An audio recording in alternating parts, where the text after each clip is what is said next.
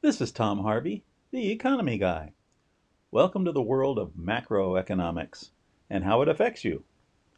I am looking at the world's economics, trying to interpret them, and more importantly, wondering where they are going and what they are going to do to us in particular. So, this is your window into that world. I don't give any personal financial advice, I just give information and facts as I see them, and occasionally my opinions.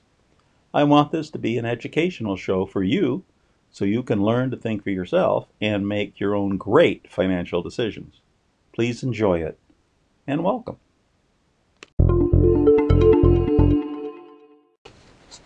It is Sunday, June 6th, and this is the Economy Guy coming your way. Can you believe this year is almost halfway over? Unbelievable. What a year. What a year. Great recovery going around the globe right now, coming out of that horrible COVID. Happy to be here. So, what is today? Today is an exceptional day for this podcast. I have 5 segments for you. The first one is the international segment, um, just to see what's going around the globe that I thought was important. It'll be quick and short, only have 2 little items to talk about. Second is a review of the U.S. markets, what happened this last week, a weekly update. Third is the last week I talked about inflation. This week I'm going to give you the other side, the other argument for disinflation or deflation uh, uh, that could be coming in the future. And I'll give you the arguments for that because there are economists out there that are predicting that. I'm on the inflationary side personally, but I want to give you both sides of the argument so you can hear them and consider them. Consider them. Fourth is the main topic I want to talk about today, and it's called the Basel III agreement, or Basel III. It's Basel's a little town in Switzerland, and if you've ever been there, it's a beautiful place. So that is all about gold. It's an agreement that was made not that long ago, maybe 5 years ago, or a little more than that. No, it was more. No, about 2008, I think, 2008-9. I think the Basel Agreement was agreed, and it was a way of protecting the world from failing banks. But it's all about gold, as far as I'm concerned, and I want to give you the details. I want to give you great details because it's really important. Going to change the world in gold fundamentally from what we've seen in the past, and so at least I hope it does, because I don't like the past world that we've had with gold manipulation by the big gold banks. So, with that said, let us move into the first segment. The first segment today is all about international news. I have 2 little stories to tell you. First one is Israel. Let's talk about Israel. Prime Minister Netanyahu is out after 15 years or so of being the prime minister, truly ruling over Israel and everything that's happening in that area. So he's out. And how did that happen? Well, in the last election, and there have been a lot of elections, but in the last election, all of the other parties, you see, Netanyahu heads the biggest party in Israel, but all of the other parties got together and made at least 50% of the votes in parliament so that they could control things. For the first time they've ever agreed it. And that's a bunch of different thinking parties, many right-wing parties. You may think Netanyahu is a right-wing person. It's nothing compared to some of the other parties that are in Israel and running things. And also a pro-Palestinian party. I mean, that's the extreme left side, if you want to look at it. Two opposites. So I believe that there will be in the future not so much peace and happiness in that government because of the differences that the parties represent. But they've come to an agreement immediately. They are going to run the government now. And that's very, very interesting. But here's the real question for you. What's going to change? What is going to change regarding Israel? You think Netanyahu being out, everything's going to change. I mean, that was kind of my initial opinion of, holy cow, this is going to be a major disruption. I've changed my mind completely about that. I do not think, and this is my predictions now, I don't think that there will be a big change in what Israel is doing. What are the issues in Israel? I mean, I think there's 2 big issues. One are the settlements on the East Bank, the West Bank. Sorry, not East Bank, the West Bank. The settlement issue. That's where the Israelis are building a bunch of housing areas for Israelis to live in and taking it away from the Palestinian area that they think is theirs in the West Bank. And it's Gaza. It's all of Hamas, and how do you handle Hamas in Gaza? Those are the two issues. I think those issues will remain identically the same. You will see a hardening in the area of West Bank housing that Israel will just simply say, that's the way it is, guys, like it or lump it. And as far as Gaza goes, if Hamas breaks the current peace accord or does anything in that sense, I think you'll see an immediate retaliatory response by Israel. So I think no change. That's no change. That's what Netanyahu would have done in his. So that's kind of interesting too. You see a big headlines, big change in Israel. There's no change. I think there's nothing. Probably smaller changes in the social program, something like that. Okay, next story is this is an amazing thing as far as I'm concerned. Inflation. We're talking about inflation as one of the topics we talk about. How about what has the price of food done globally?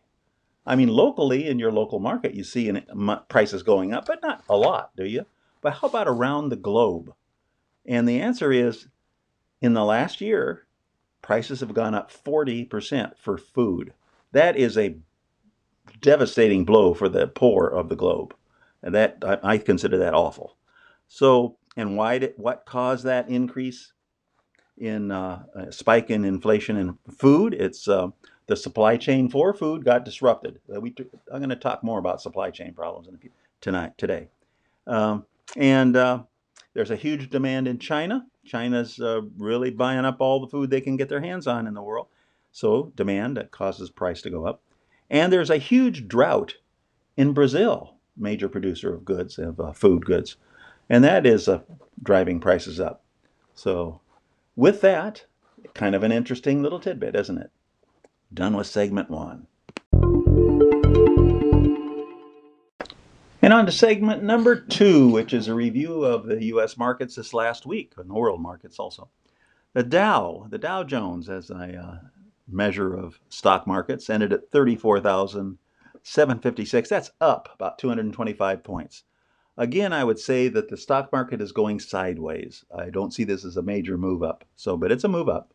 And it was up and down and all around during the week, but for a week's move, not such a big deal.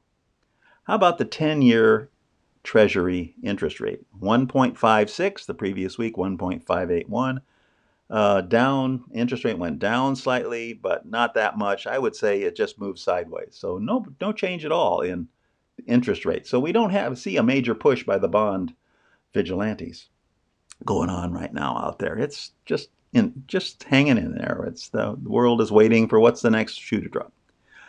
U.S. dollar against the euro, 121.71, and against the pound, 141.56, and against the yen, 109.48. Those numbers show a slight strengthening in the U.S. dollar in all of those numbers from the previous week. So again, basically sideways. The interest rates are sideways. We've not had a breakout up or down. So I'm predicting eventually we will have one where a weakening dollar will occur, but it's not happening yet. We believe in reality. Reality is when it happens. Okay, how about oil? This is one of the big things to talk about today. It is $69.37. That's up from $66.83. I get excited in anything over 65. 69, I say, I'm putting a yellow light on this one for inflationary purposes. Oil is used in everything around the globe. And so the price of everything is going to go up slightly because of this. I think we have an inflationary pusher in this particular oil price happening right now. I say yellow. I'm not worried about red. I'll say red when it gets $100. But around 70, hey, it's starting you're going to see it at the gas pump. You'll definitely see an increase due to that oil price at the gas pump. But you'll also see it in everything else, and that's insidious because you won't, recognize it when it happens. That thing costs a penny more over there now. Okay, so that's oil. That was the big mover this week. Gold, 1893. Previous week's 1904. That's down $11. Gold went down. Gold was crushed during the week. Went way down. probably went down 50 points, but it ended coming back really strong at the end on Friday. So it was down only $11, slightly below the magic 1900 barrier. I see that as more testing. And you'll understand why this happened rather than a major crush to gold when I explain in the fourth segment what's going on with the Basel Agreement and what fundamental changes are coming very shortly because of that. So with that, we're done with segment number 2. And on to segment number 3. This is the case for deflation. Last week I talked about the case for inflation. But let's talk about it. Where are the indicators? What's happening out there that would cause a deflation, depression, if you want to call it that, would cause the economy to sink? And what is a deflation or a depression? It's when money goes to money heaven, that debts can't be paid, and therefore the person who lent the money in the first place gets hurt, does not get repaid, like banks or individuals that lent money, and they don't get repaid. That's a depression or deflation. It's money going to money heaven. Inflation is money being created out of nothing, as the Fed is doing right now. Okay, history. Those are classic definitions, incidentally.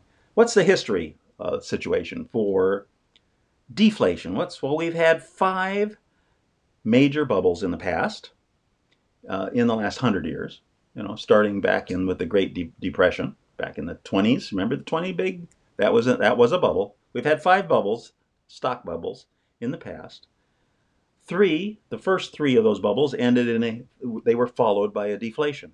And the last 2 were followed by a disinflation. Disinflation is a deflation in certain sectors, not all sectors. Part of the economy went down, part of it went up or sideways. That's disinflation. It's not an inflation, that's for darn sure. And that is, there's just a correlation between those things. History does not prove that with this market bubble that we're currently in, that it will end in a deflation. But it's indicative, thought-provoking, right? How about inflation, as we know it, is a lagging indicator. You only see it after it happens. You measure the past. I mean, that's right. What's the last measure we had? It was April's inflation rate, CPI, right? Well, we're sitting in June now, waiting for May. So we're looking backwards and saying, what happened with inflation? It's in the past. It's not necessarily in the future.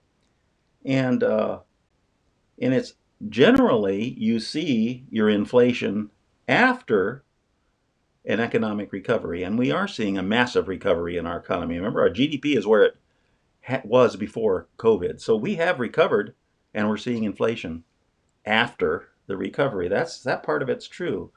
So will it be followed by deflation? Not indicative, not a proof, but just a pointer. And a more important one here is the velocity of money. The velocity of money is how many times is the average dollar spent during the year. In other words, I go buy something with $1, and the person I gave it to goes and buys something for that dollar, and somebody else, they buy it. And if that happens 3 times in the year, the velocity of money is 3.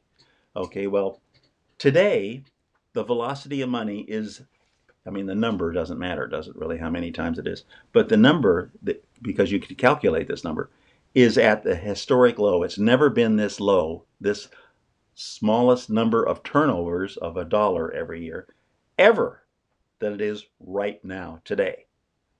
Kind of interesting. That's interesting. I should get your attention when you're at historic places, when the stock market is at historic high, when the velocity of money is at historic low.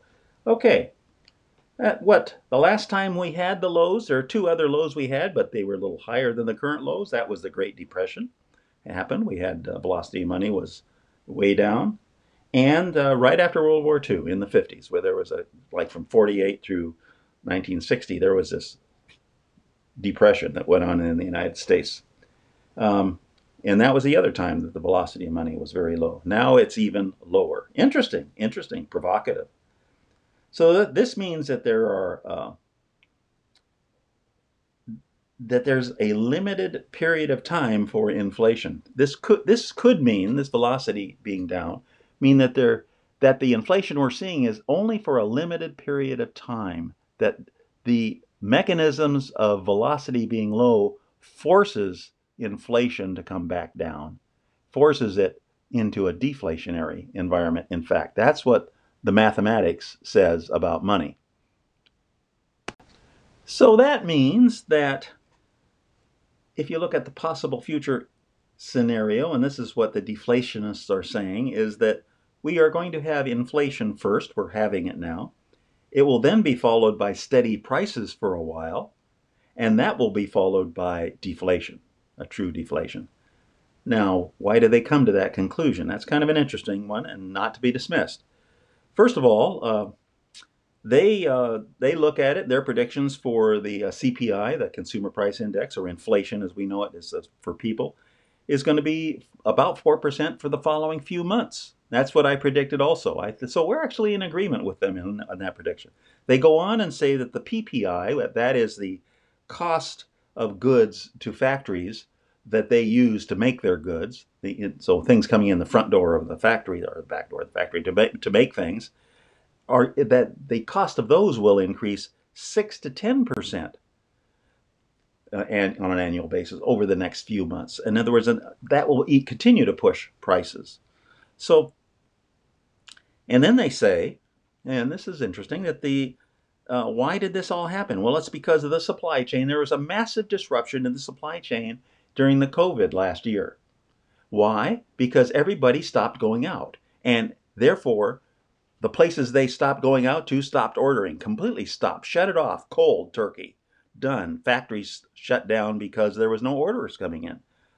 It was pretty bad for some industries and disastrous for some industries. So they say that that supply chain will recover, that we will get that supply chain back sometime, and that in addition to the supply chain coming back, prices will come back also because of it. Now that's their prediction, that prices will come back. That implies that we will get a reduction of those prices that have gone up in inflation. That means that that's another part of their deflationary outlook, prices coming back down when that happens. At first they will stabilize and they will come back down. Now, if you look at the CPI, that's a consumer pricing, right? That's what we buy. That CPI number is made up 1/3 of people buying things, goods, and 2/3 of people using services. Well, if you look at it right now, that 1/3, 2/3, right, the goods side of it is booming. People are buying like they have never bought before. That's what brought the economy back. Factories are cranking out those goods as fast as they can, or importing them as fast as they can, even with supply chain disruptions. So they're creating goods like there's no tomorrow. But at some point, the inventories of all companies will be met, and they will go to a steady state inventory place because the shelves in the inventories are empty, and that's why they were such big buying by companies for the goods that you were buying. So what we're going to see is those shelves fill, the inventory full, and the order rate reducing because of that in the future. That'll push us into the steady state, even deflationary. You can see that very clearly. So, and what about the services side?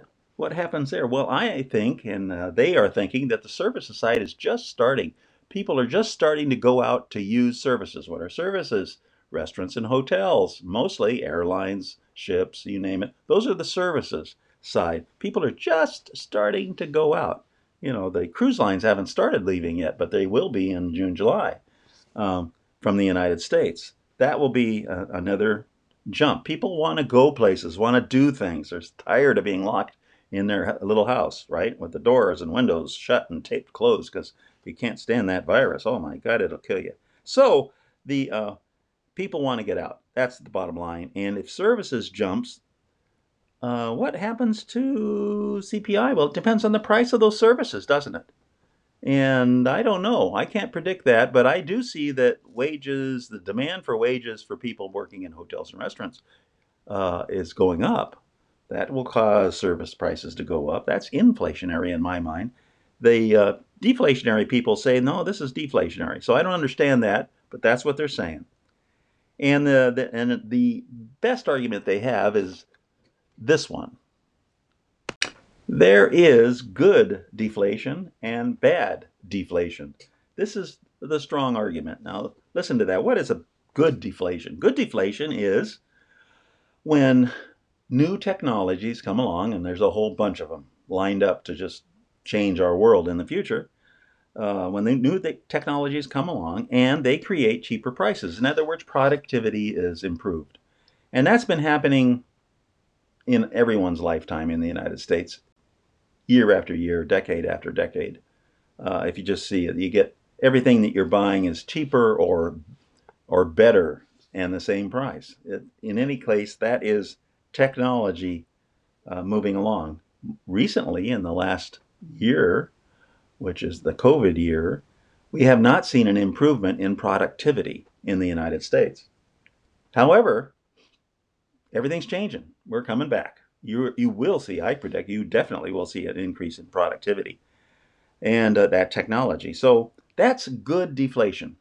That's causing prices to go down. That's deflation. But that's good deflation. That's the kind we like, right?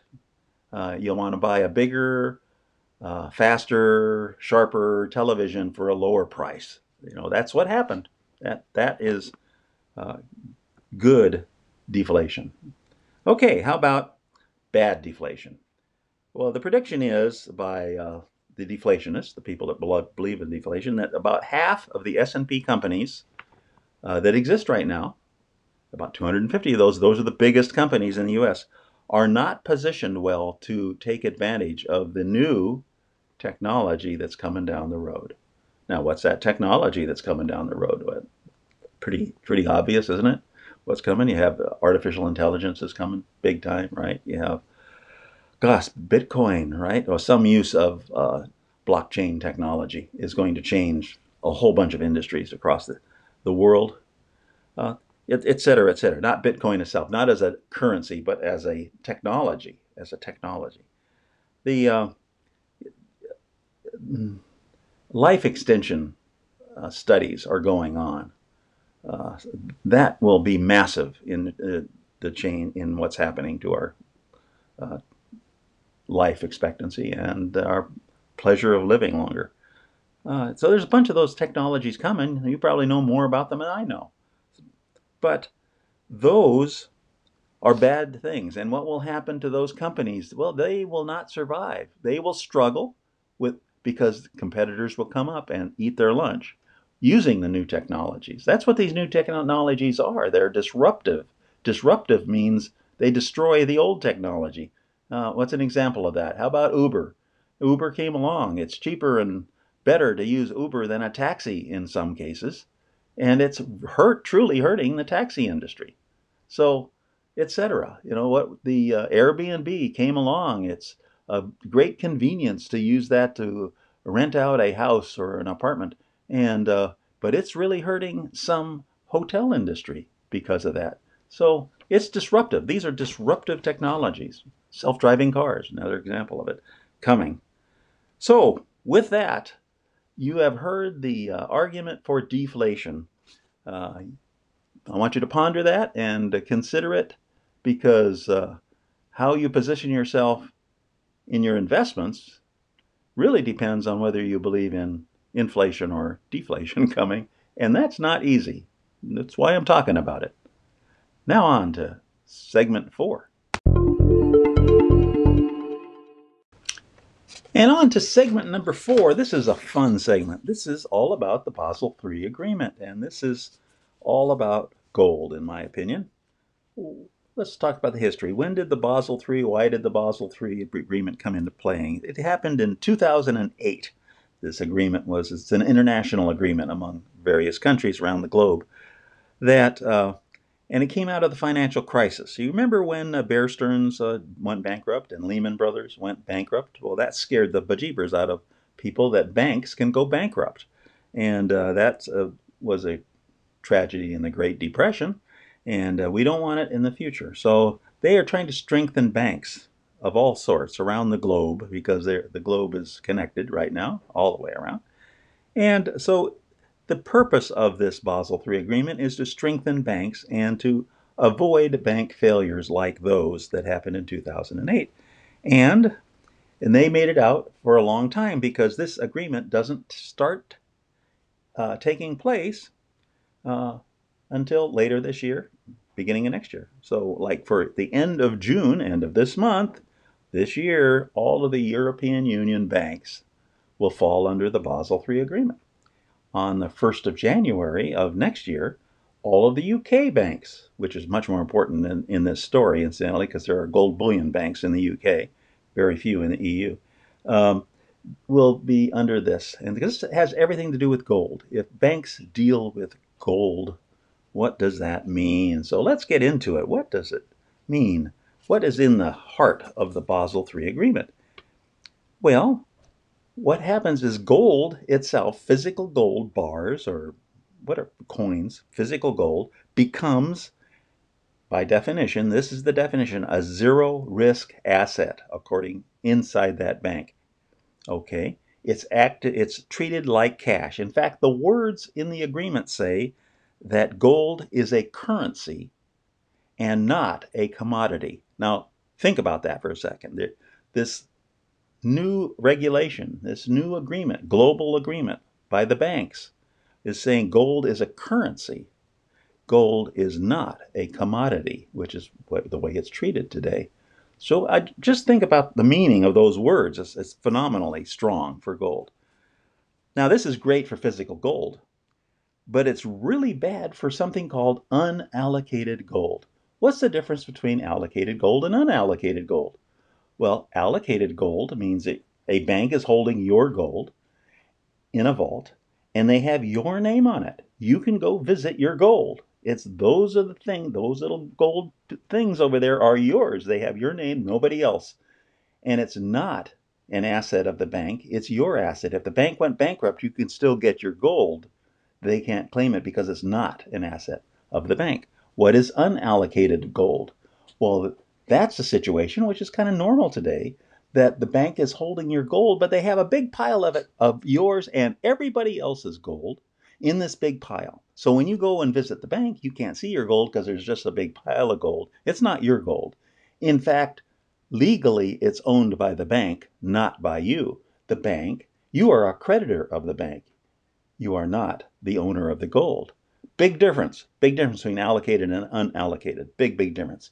Also, allocated gold costs more money because the bookkeeping, if not no other reason, of making sure that that gold is yours costs money. So allocating gold to a individual costs more money to store and to bookkeep than unallocated gold. So that's part of what's going on here.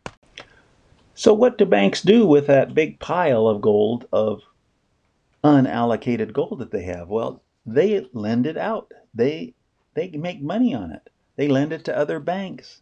They may lend it multiple times to other banks, and therein lies the danger. Say that there's a pile of gold, it's the unallocated pile of gold, and they lend the entire pile to another bank, and then they lend the entire pile to a third bank, and an entire pile to the fourth bank. If any one of those banks go bankrupt, their pile of gold is gone. So it is, it gets the more it's more lending that goes on, the more riskier it becomes, and the more interdependent the banking system is, incidentally, too, to all of this.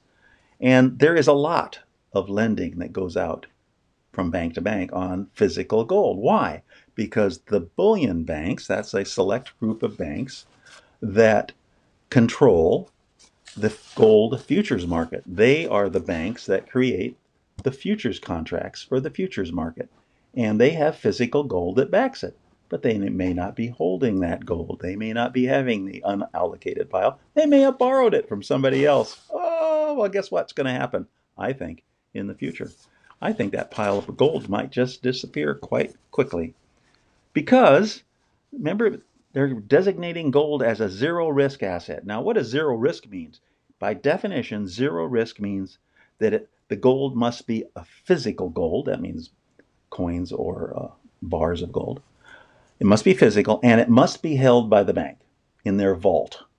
That's where it has to exist, physical and in the bank's vault. Then it can be risk-free on their books. That means that the bank who's holding it does not have to protect itself from losing that gold, because they're not going to lose that gold. It's so riskless. It's the same as holding a pile of cash.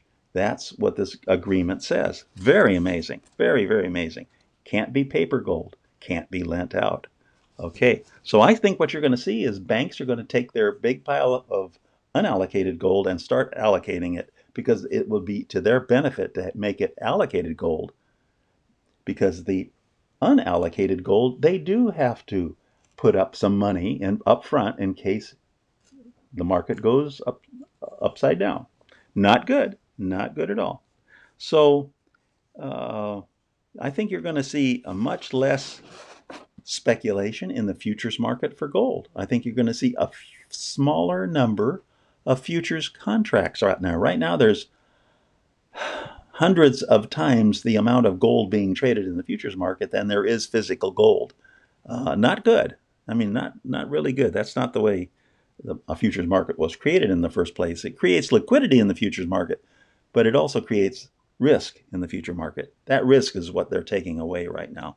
And it will be a voluntary thing to do. So people can pay more money for having unallocated gold, or the bank can make it allocated, and then the holder of the gold has to pay a little more money because it costs more money.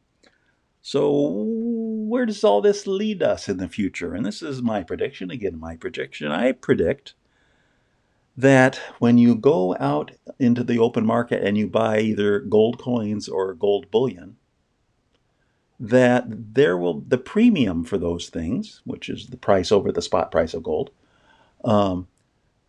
it will start increasing. I think you'll see. I mean, in the past we've seen some pretty healthy as demand has gone up. It's been demand driven, but now I think it's going to be Basel driven. So be it. So be it. With that, there's a lot of food for thought here in this Basel III agreement, and it's coming down the road right now toward us, and it will have an influence on the gold market that we're looking at today for the next 6 months easily. You're going to see that. I think it's a very positive event for the price of gold. That's the real thought I want to leave you with. So be it. Let's move on to our 6 precursors to a market crash.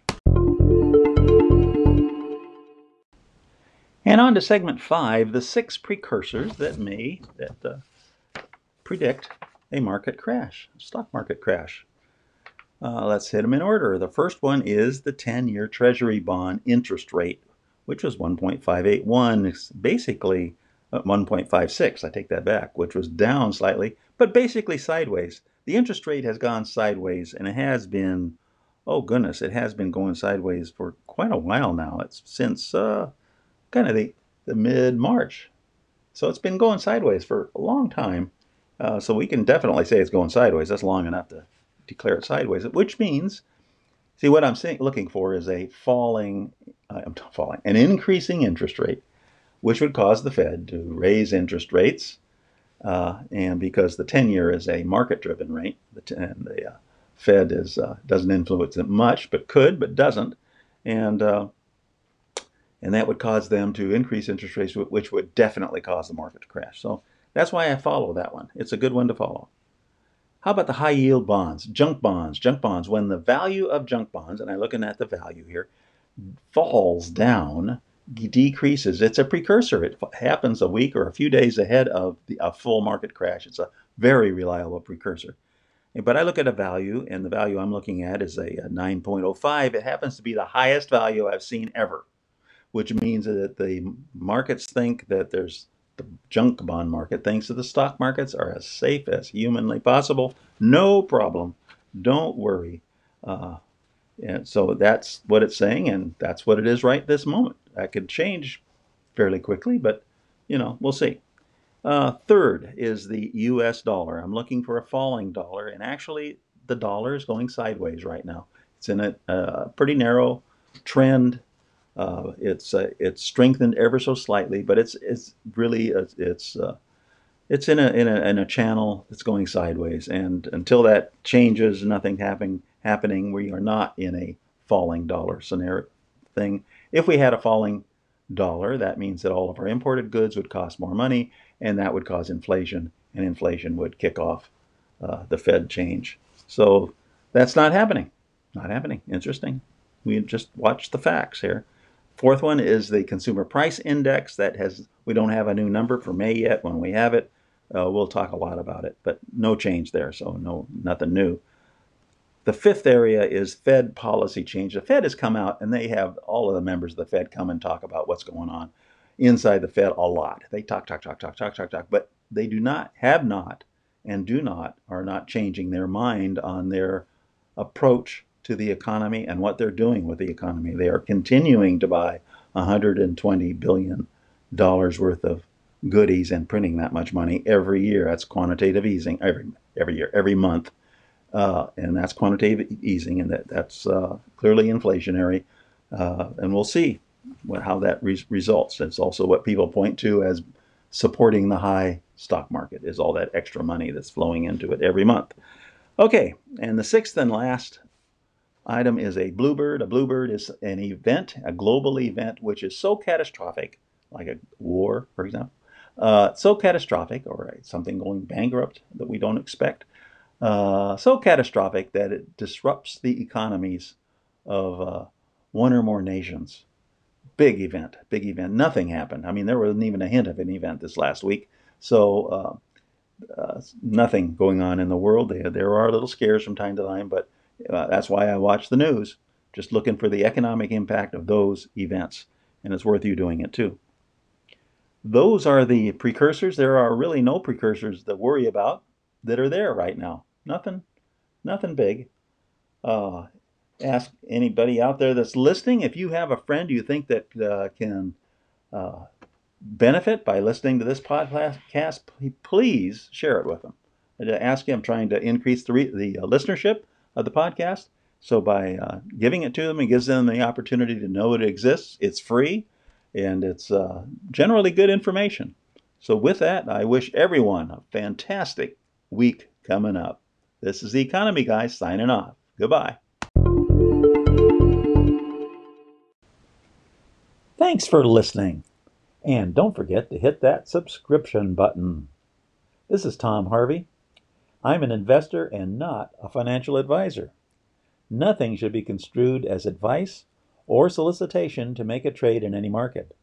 And I disclaim any responsibility for any negative effect of decisions made by the listeners.